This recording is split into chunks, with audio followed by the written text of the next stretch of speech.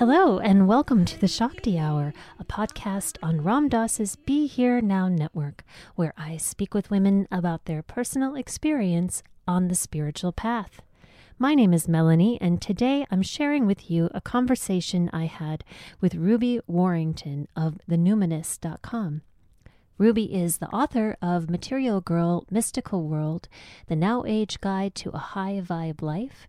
She has co-founded a series of events called Club Soda NYC and an online spiritual mentoring program called Moon Club. If you'd like to find out more about Ruby's offerings and to purchase her book, you can find links to all of that on the Shakti Hour page at BeHereNowNetwork.com. I really enjoyed having a chance to talk with Ruby and hearing more about her personal story, her thoughts on the upcoming trends in spirituality, and the value of setting aside the conditioned mind in discovery of the authentic self. Thank you all so much for listening to the Shakti Hour. This is the end of the first year of the Shakti Hour podcast, and I'm so grateful to all of you for listening, subscribing, and giving me your feedback. I am really looking forward to the new year and have lots of interesting and insightful guests lined up already. And if you'd like to support the Shakti Hour, you can go to BeHereNowNetwork.com and make a one-time or reoccurring tax-deductible donation.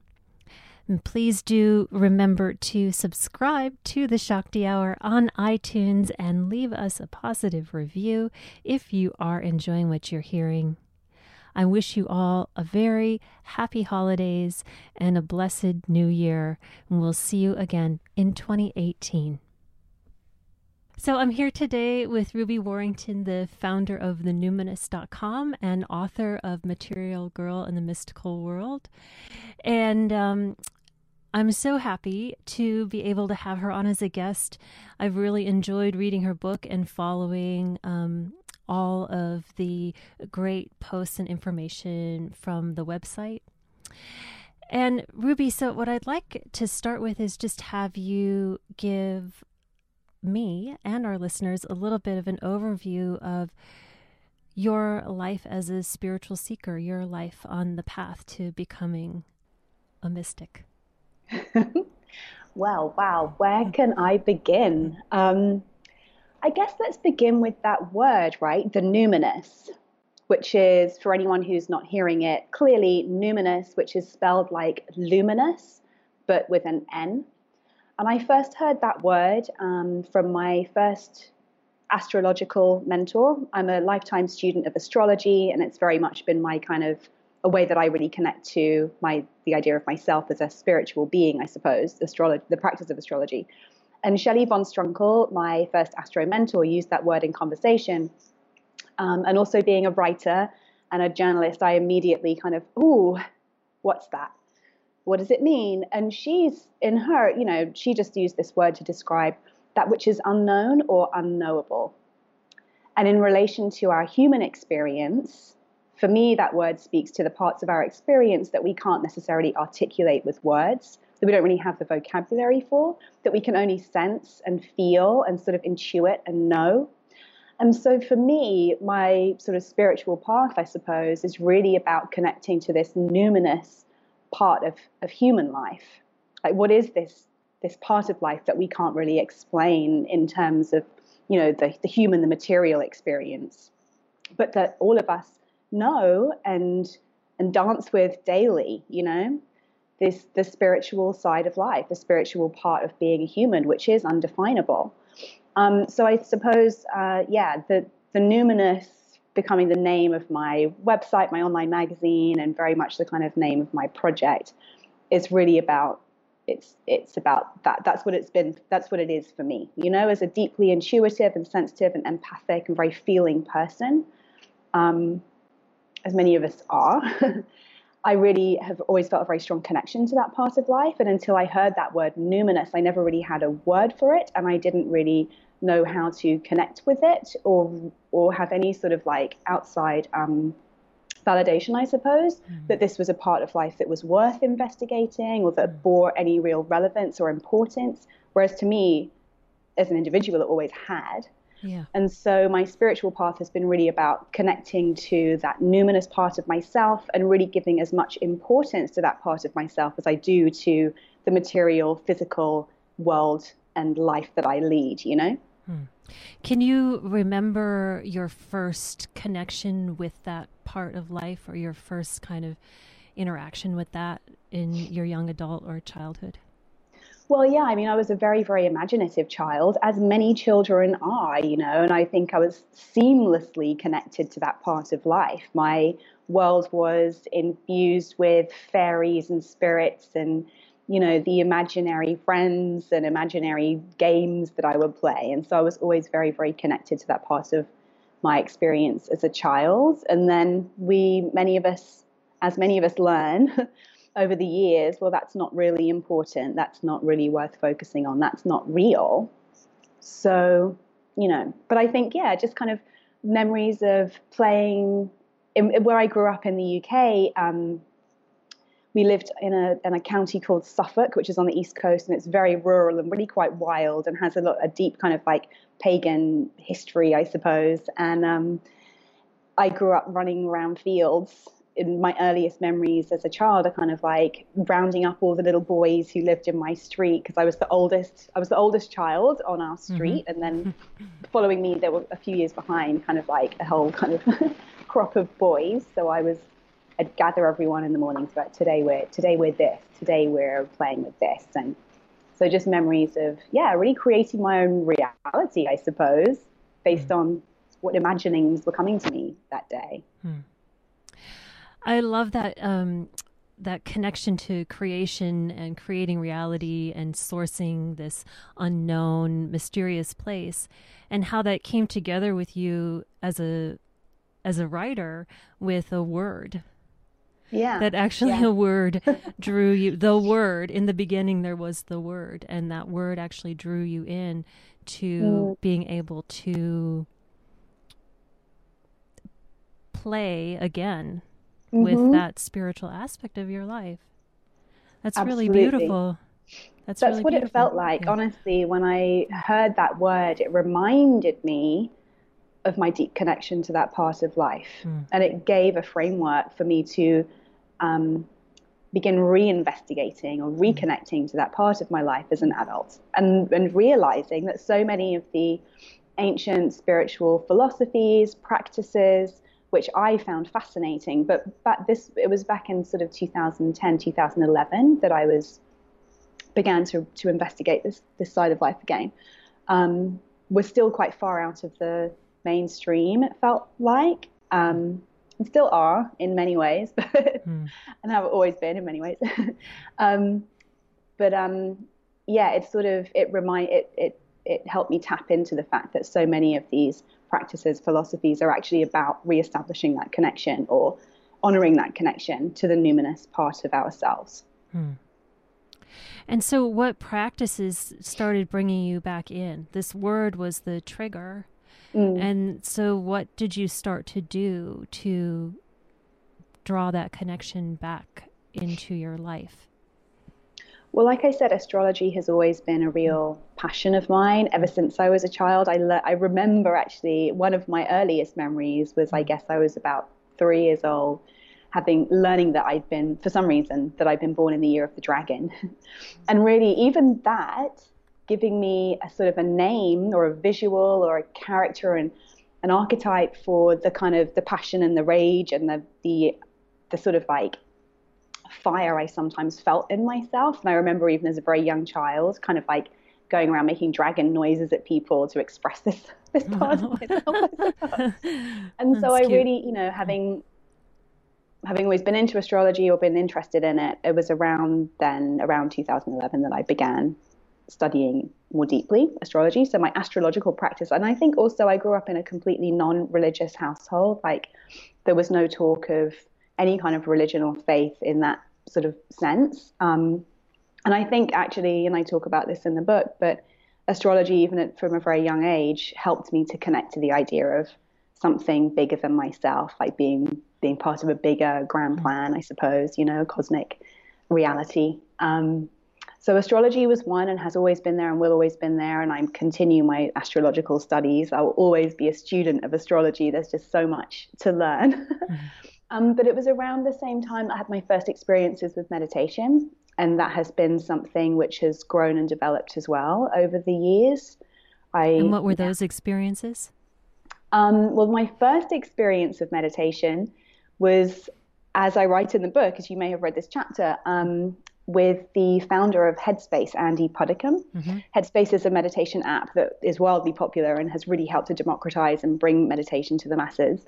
And it was around the first time when he was first launching Headspace. I was working at the Sunday Times in the UK at the time, and we'd heard about this guy and thought about having him create some meditations that could live on the websites and guided meditations. So I went to visit him with a colleague. And he had us meditate just for 10 minutes in his office. And I almost had a panic attack, what felt like it. Wow. My system at the time was so jacked up on caffeine and stress and all of the city stresses that came with my very busy, hectic, deadline-oriented journalistic career, that within a few minutes of actually mindful breathing, my system just freaked out. So it was actually quite frightening. But then Shelley, the same astrological mentor, was doing some meditation sessions or classes in her home. So I went to one of those and had a different experience with it. And it was the first time I actually acknowledged that I am separate from my thoughts. And I remember she had a very distinct and sweet way of describing it. You know, after the first sort of just mindful meditation practice she guided us through, and when she had asked us to, be the observer of our thoughts, and afterwards she just said, "Well, who is observing your thoughts?" And it was so simple and yet so profound. It was another real light bulb moment of like, aha, yes, wow, yeah. There's a self, there's an I that is separate from my thoughts. So what is that self? Well, that is the numinous self. I have come to believe. So meditation has been one. Yoga is something else I now use daily as a tool. And I say use because I do see yoga as a tool versus an activity that I go and do because I do yoga. I really use it as a tool. And various other things. I suppose I stopped eating meat in 2010 and just getting, conscious around that as well has been something huge. So they are quite practical, simple tools, I also, one of my other projects that I launched last year is called Moon Club, and it's a sort of spiritual mentoring program for women, expressly for women. We welcome all gender expressions at our live meetups, but the online group is for women only, women and female identifying individuals.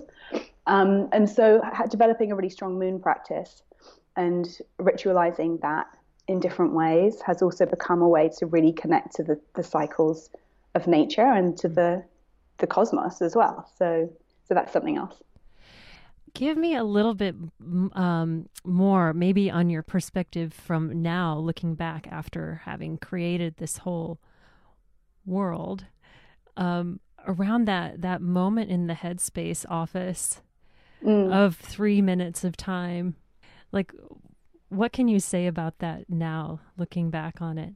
Or what else can you reflect on that moment of being in that office? You mean the physical experience I had of meditating and actually feeling very... Because I'm actually, when you were telling that, and kind of in the whole overarch of your story, I'm seeing almost like these two kind of parallel lines that were running at the same speed. And it seems like in that moment they flipped. One was on top and one was like the subline, and then they flipped. And it seems like it was that moment when it really twisted. But maybe that's not, but it feels like a really potent moment that, I'm not sure. It just seems interesting. So I was very surprised to have had that kind of a physical reaction. And when I say it was like a panic attack, I experienced rapid raising of my heart rate, feelings of vertigo, and just feeling disembodied, clammy hands, and panic, you know. And I think that, I guess looking back, I can say that I had been unconsciously suppressing or not connecting to my emotional, spiritual self without even realizing it. I was in this very stressful job, like I said, that was very much about meeting deadlines, showing up on time, being this person in the world, like 9 to 5, that was it. I was like everybody I knew at the time, self-medicating with caffeine, alcohol, other drugs, shopping, addiction, all of these things. But that was completely the norm in my world. And I say self-medicating because I realized that I was using all of those things as a way to push through any feelings of fatigue, any feelings of I need to be inwards now, any feelings of this is not making me happy, any feelings of this isn't fulfilling. And I think that, yeah, even in those few minutes with Andy of closing down the conscious monkey mind, that part of myself that was so craving some kind of recognition went, whoa, hi, yes, I'm here. And it was overwhelming. Yeah. And so but something in you was able to push through that moment. That might be a moment that stops other people. Yes. From going I'm not doing that again. You know? Yes. But True. so what was it in you that you think that was right? Were you ready right after that to go, or? I can't remember precisely the time scale. Yeah. But I think, yes, I was frightened. I did not want to go. I thought meditation, wow. I was like, this is supposed to be relaxing. That felt like the opposite. Yeah. But I was already under the mentorship of Shelley. I'd already identified that some things weren't working for me. I was suffering extreme anxiety in my job. It was this is the thing, it's kind of lost slightly to the mists of time, but it's all around the same time I had a consultation with a nutrition. Well, actually, I interviewed a nutritionist for my job and brought up in conversation that I was having trouble sleeping. I was very anxious, and he suggested that I stop drinking coffee and cut sugar out of my diet. Within 2 weeks, my system had calmed. I was sleeping through the night again. I felt optimistic about the future, opposed to being completely overwhelmed all the time. So that had a profound effect. I had already identified that I needed to find something outside of my job, my career, which had been so important to me, and I'd really put everything into, and had succeeded as a result. So I had approached Shelley about, deepening my astrological studies, just to have something on the side that would feed my soul for, not that I was necessarily thinking it that way, but there was something that would bring more meaning to my days, I suppose. And so when Shelley then let me know that she was going to be, and it was probably a few months later, that she was going to be teaching meditation, and did I want to come and try it? I think I'd already spent enough time with her. And she's an astrologer, a very eminent astrologer in the UK. She's actually from California, but she's been working in the UK for 30 years or so now, I suppose. But her apartment where I would go for my sessions with her is kind of like the Harry Potter library. It's like every book under the sun about every different mystical tradition. And she had been telling me all about her different travels and studies, the gurus she'd worked with. And so I was very open to all of these subject areas with her as my guide. And so when she said that she was going to be teaching meditation, or kind of doing these intro sessions, I decided to try it again. But when that first moment came, when she asked us to close our eyes, and I was nervous, of course, but I am also a natural born seeker. I think I'd already had this experience of, changing my physical well-being through changing my diet. And I was deeply fascinated by what she was teaching me about outside of meditation. So I guess I was I have Sagittarius rising, so I am a seeker. Right, well, you had there was some infrastructure that in place, and yeah. it's like you kind of were setting up. There was the coffee was gone, Mm, there was this relationship with this woman. There was, mm, there was a little bit of infrastructure so that when the stop happened, there yeah, maybe was already some support in place exactly. to keep going. And I think, I honestly, when I first had the experience with Andy, my immediate thought was, well, there's something wrong with me because this works for everyone else. Mm. I didn't immediately go to, wow, meditation is dangerous. I immediately went to, okay, there's something unbalanced within me that I had that reaction. So Mm. this is helpful to many millions of people, Mm. So I Right. was willing to try again because There was some already I science. think, You were scientific about it on some level. yeah, There's a lot of people that are enjoying this. So, right. exactly. Yeah. And I think even in the few months probably that had passed, the conversation around meditation was becoming more mainstream, and Mm. I was curious. And so, how does it feel to be in this moment where, this is all happening? I mean, does it feel, you know, the timing of your awakening with this happening culturally? I mean, how does that feel to be a part of that? Um, Very aligned. Yeah. I mean, it's really interesting. Like I had worked as a features journalist, Mm. specializing in sort of like lifestyle trends Mm. for my entire career. Mm. And I've always been very attuned to the zeitgeist in that sort of a way, like able to spot this is going to be the next trend. However, I launched the Numinous officially 2013, but I began working on it in 2012. Mm-hmm. None of which was planned. And it's been very interesting to see how my feeling and my impetus for creating the Numinous was that coming from this very kind of glossy, aspirational fashion magazine background Yeah. with a deep interest in all things esoteric, it felt to me there was a gap for some kind of a publication that brought those two worlds together, in order to perhaps remove some of the stigma that can exist around mystical subjects Mm. as being flaky or woo woo or weird or out there. I saw these as tools with huge potential benefit to everybody on the Mm. planet, Mm-hmm. and really felt there was space for a platform that presented them in a way that was like super palatable and accessible and intriguing and beautiful. Um, Beautiful to the kinds of audiences that I had been used to speaking to. Mm.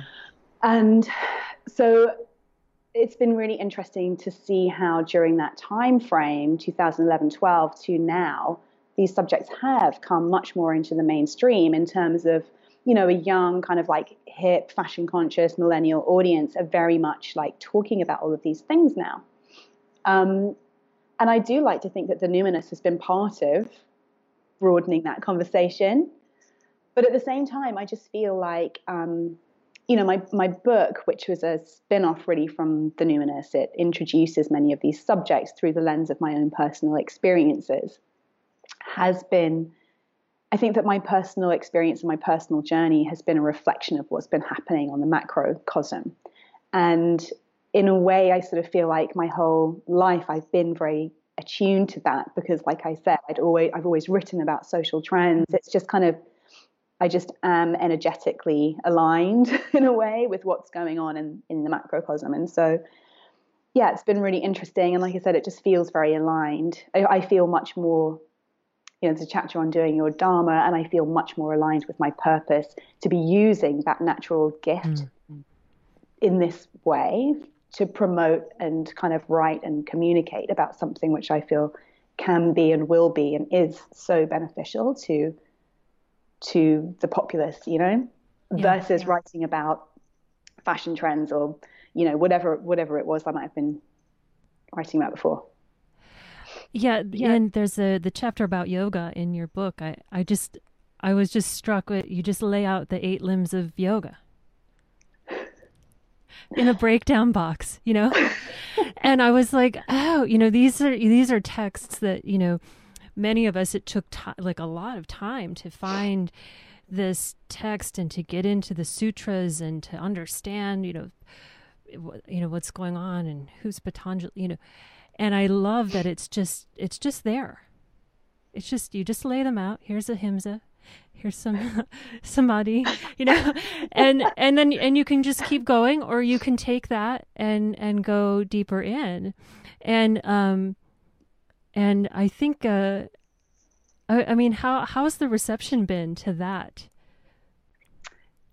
Okay, so a couple of things. Yeah. Writing the chapters on yoga and meditation were almost the most difficult. Yeah.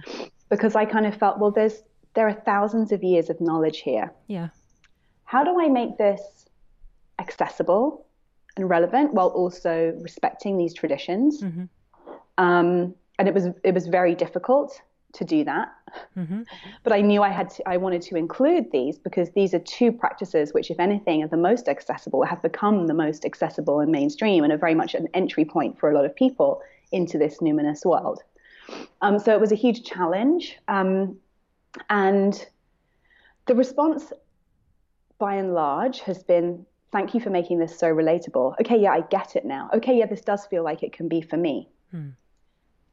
My concern, and there have actually been very, very few, if any, really, sort of responses that have been more along the lines of, this is disrespectful, or it's too shallow, or, my fear was that I would get that kind of a response. And there have maybe been like one or two reviews on Amazon that have kind of like said, this is just too shallow. But that's also fine. If it's too shallow for you, there are thousands of years of texts for you to dive into in a deeper way. I want to speak to people who are shopping in Walmart who may never believe that yoga could be a practice for them.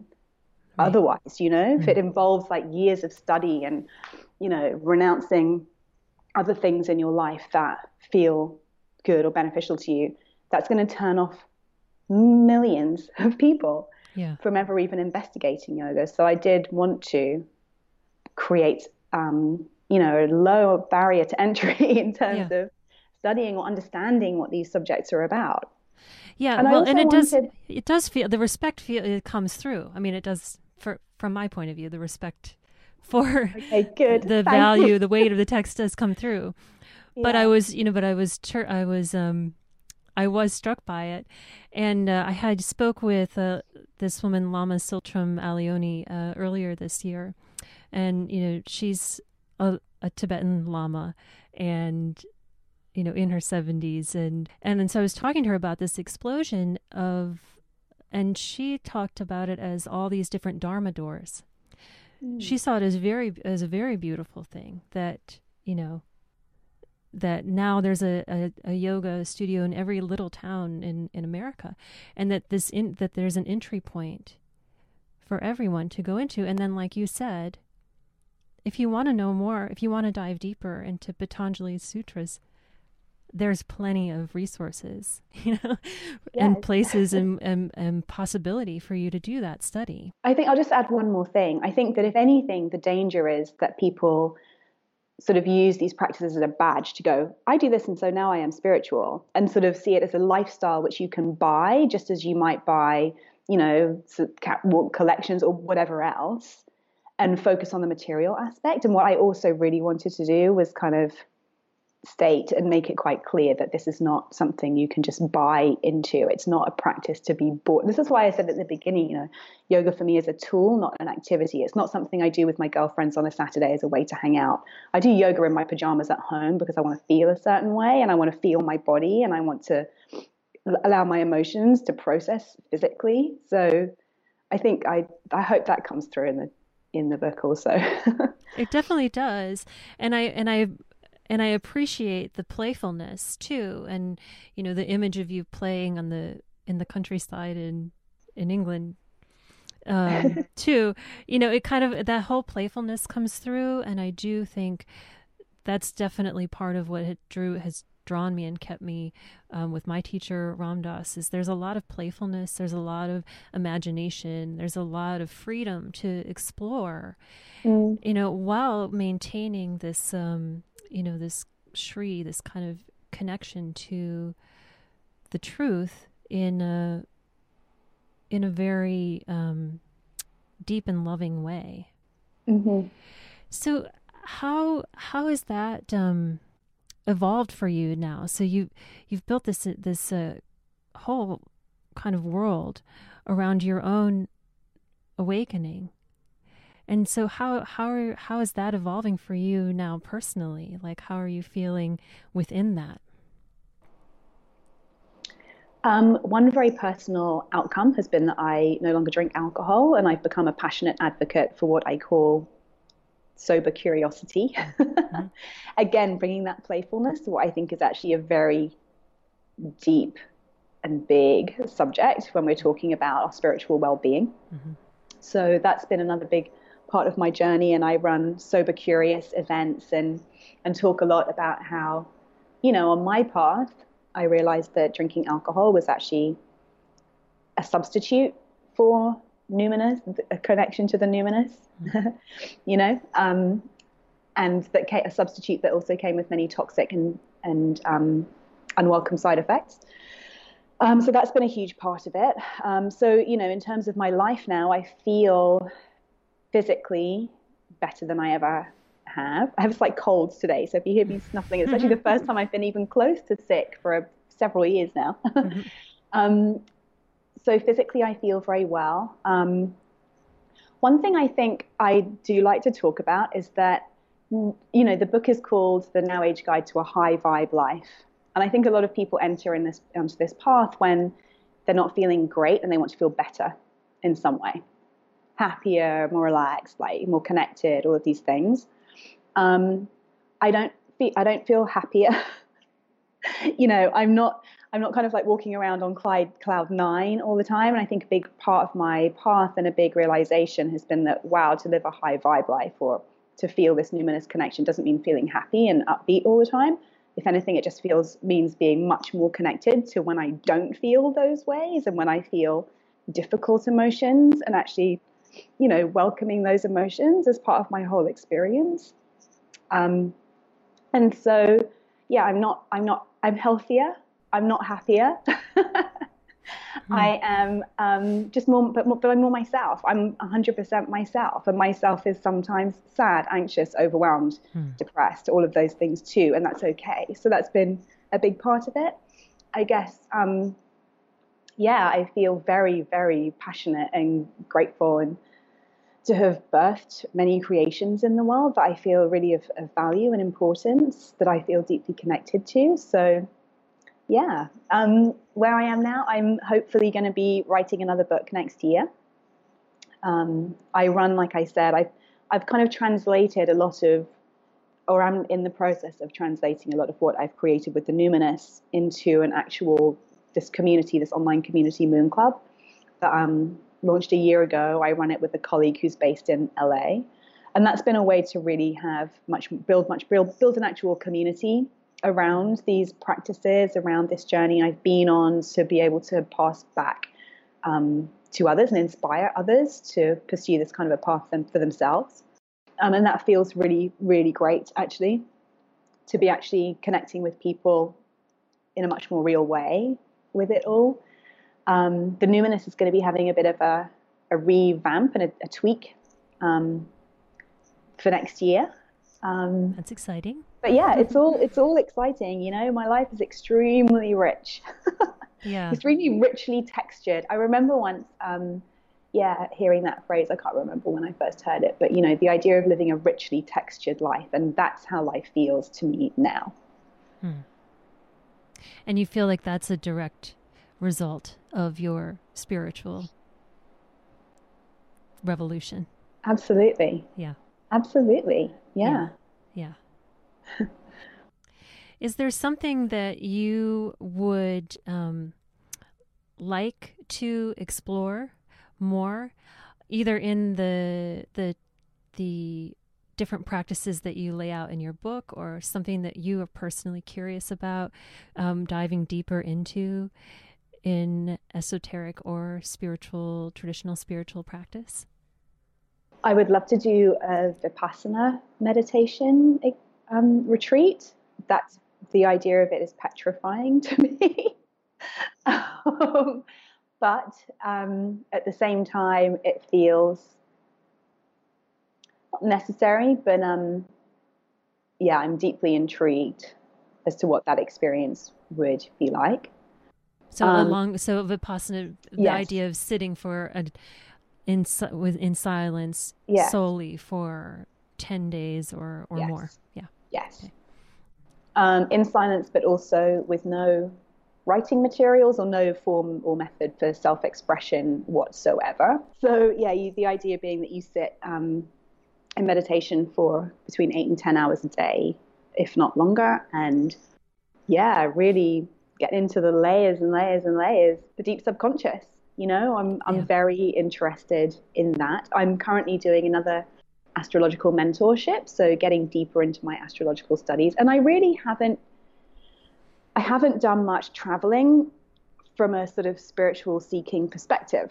And I've been very much kind of just grounded for the past 5-6 years while I've been building this, I suppose. And I would really like to get out into the world and experience some different teachings and different cultural kind of expressions of spirituality, I suppose. I'd love to go to India. I haven't spent any time in India, and that's somewhere that's definitely on my list. That sounds great.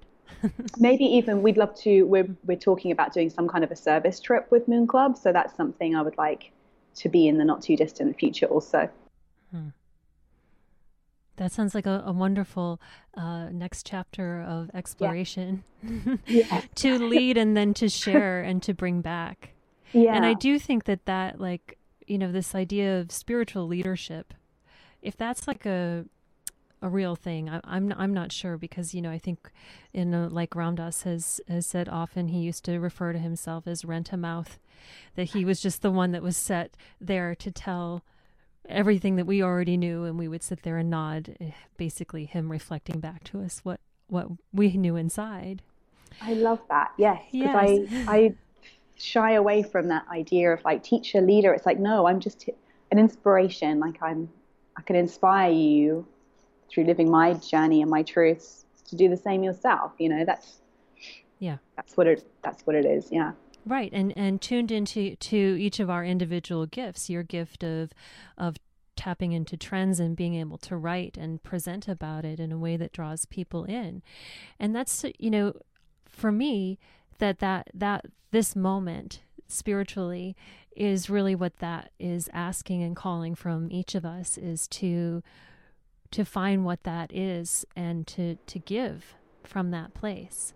And that is part of the cycling in of all of our evolution spiritually and our consciousness expanding together. Yeah, I love that. And that's really something, our tagline for Moon Club is own your voice, find your story, serve the world. And I think that, the fact that we all have a unique and individual set of circumstances, evolutionary processes, karma, that inform our journey, means that we all have an equally important story to share to inspire others. And if it means inspiring one person, if it means inspiring the people in our family, if it means inspiring the people in our school, whatever it is, then that's enough, and it's really important for us all to step into that role. Is there anything else that that you think is out there with your trend-setting eye in the zeitgeist that might be percolating for us spiritually right now, or in esoteric practices? Ooh. I think there's still a long way for it to go in terms of this conversation becoming more mainstream, really. It's funny, from where I sit now in my Numiverse, and most of my close connections now being people who are very much on this path and in this conversation, I can sometimes forget how far there is to go, and I think like I said, I think that many, many more expressions of these sort of spiritual practices coming through in ways that speak to different kinds of people with different backgrounds and different belief systems and different needs and all of that stuff, I think we'll really begin to see a big diversification in the way that spirituality is presented and spoken about. What's the end game? With the end result being, you know, what's the intention? Well, I think, so much of what my book has been about and what my journey has been about is the idea that, so many of us live our lives from behind these deep, deep layers of conditioning and are not really expressing our true selves. And that's the root of so much suffering for people. Mm-hmm. And so I think the end goal would be for everybody to feel free and empowered to just be themselves. That's it, really. It's that simple. That's beautiful. That's beautiful. Yeah. That freedom to be yourself. Yeah. Mm-hmm. Exactly. Yeah.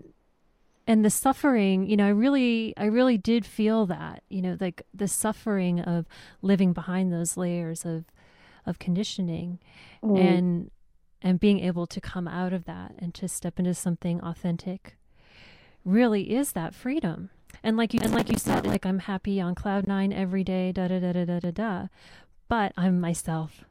Exactly, and I'm accepted, and I accept myself. In all of my, with all of my flaws, and with all of my kind of uncertainties, and with all of my quirks, and with all my strangeness. And you're able to give from that place in a way that is helpful to others. Exactly, and I think not only are you able to give, but you no longer need to take.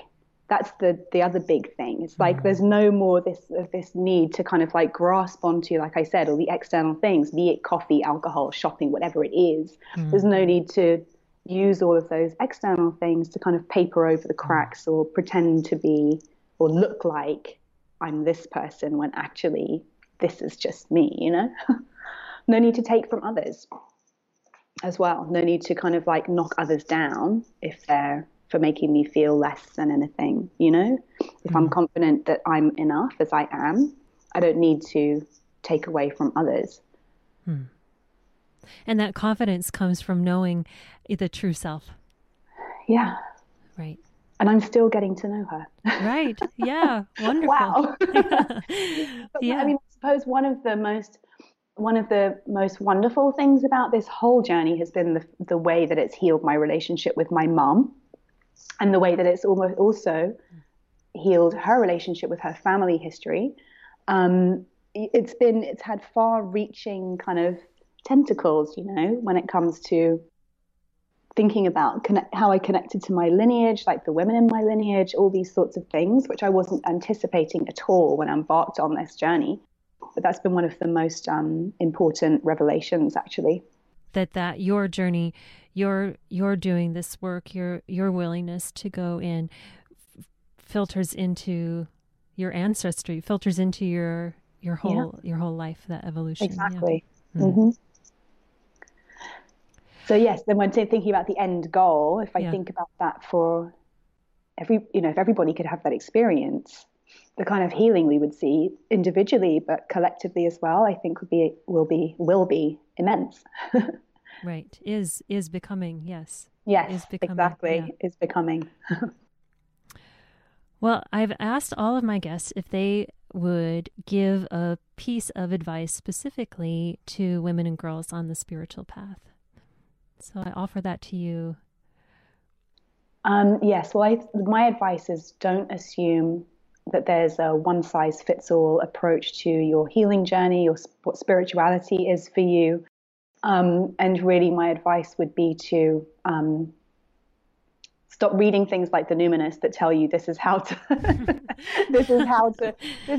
like have a spiritual connection with your guides or whatever, and actually really just investigate and explore and do your own seeking and respond to and follow the practices, the teachings that really spark a sense of aliveness in you. And because your friends or your goddess group is doing it this way, don't assume that you have to do it that way also if it doesn't resonate with you. And what does that spark of aliveness feel like? Can you help us understand what So we know maybe Yeah, what that yeah. is. Yeah. So for me, it feels like an insatiable curiosity almost, and that's how it was with me in astrology when I was, thinking about, well, what's something I could research as a passion project just for myself on the side. I asked myself the question, well, what's the thing I could talk about and research just endlessly and never feel bored? And it was astrology. So that was my entryway into this whole journey. So it feels like curiosity and excitement, really. Curiosity and excitement and tuning Yeah. into that and exploring Mm-hmm. and having that adventurous spirit and that playful spirit. Yes, Yeah. exactly. What feels like fun. I think that one thing, and I'm glad you picked up on this, I feel like for many people looking at or thinking about following a more spiritual path, it can seem very serious and weighty, which it is on many levels. But I've also had the most fun in my life pursuing these things, and had the best belly laughs and met some of the most brilliant and hilarious people. And I think following what feels like fun, it doesn't have to feel serious or like a penance or like be infused with a sense of duty. There is a sense of duty and responsibility that kind of has emerged out of it for me, certainly, in terms of my duty and responsibility as a member of the human race to actually be contributing something useful or valuable. It should feel like fun. Yeah. And once you recognize that divinity, that sense of duty you're talking about, once you recognize the divinity in yourself, you see it in others, and it's natural that you want then to reflect that back to them. So, exactly. Yeah. Well, this has been a delight, Ruby. It was so, so nice to meet you and to speak with you here. And I encourage everyone to please go to the Shakti Hour page at BeHereNowNetwork.com, where you'll find links to the Numinous and also to purchase Ruby's book. And thank you so much, Ruby. You have a wonderful day. Thank you so much. I really, really appreciate your responsiveness and for having me on.